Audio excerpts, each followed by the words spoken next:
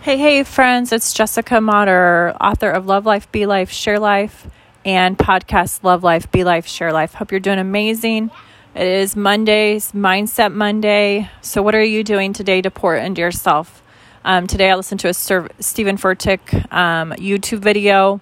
I also listened to a couple of other things for my business and about being an entrepreneur. So every day you should listen to something that pours into you because 4% of America is an entrepreneur, 96% of people are not entrepreneurs. So people that are speaking into your life, make sure that they are actually doing what you're doing. Oftentimes we listen to those who are not in the same place, in the same life, and expect them to have advice for us. So I hope you're doing amazing. Have a great day. I definitely did my gratitudes today. Definitely took some time to pray and read the Bible and all of that. And now I'm taking some time to do some work. So I'm honoring my business and my goals and my dreams. My daughters, I have a 2-year-old and I have a 3-year-old.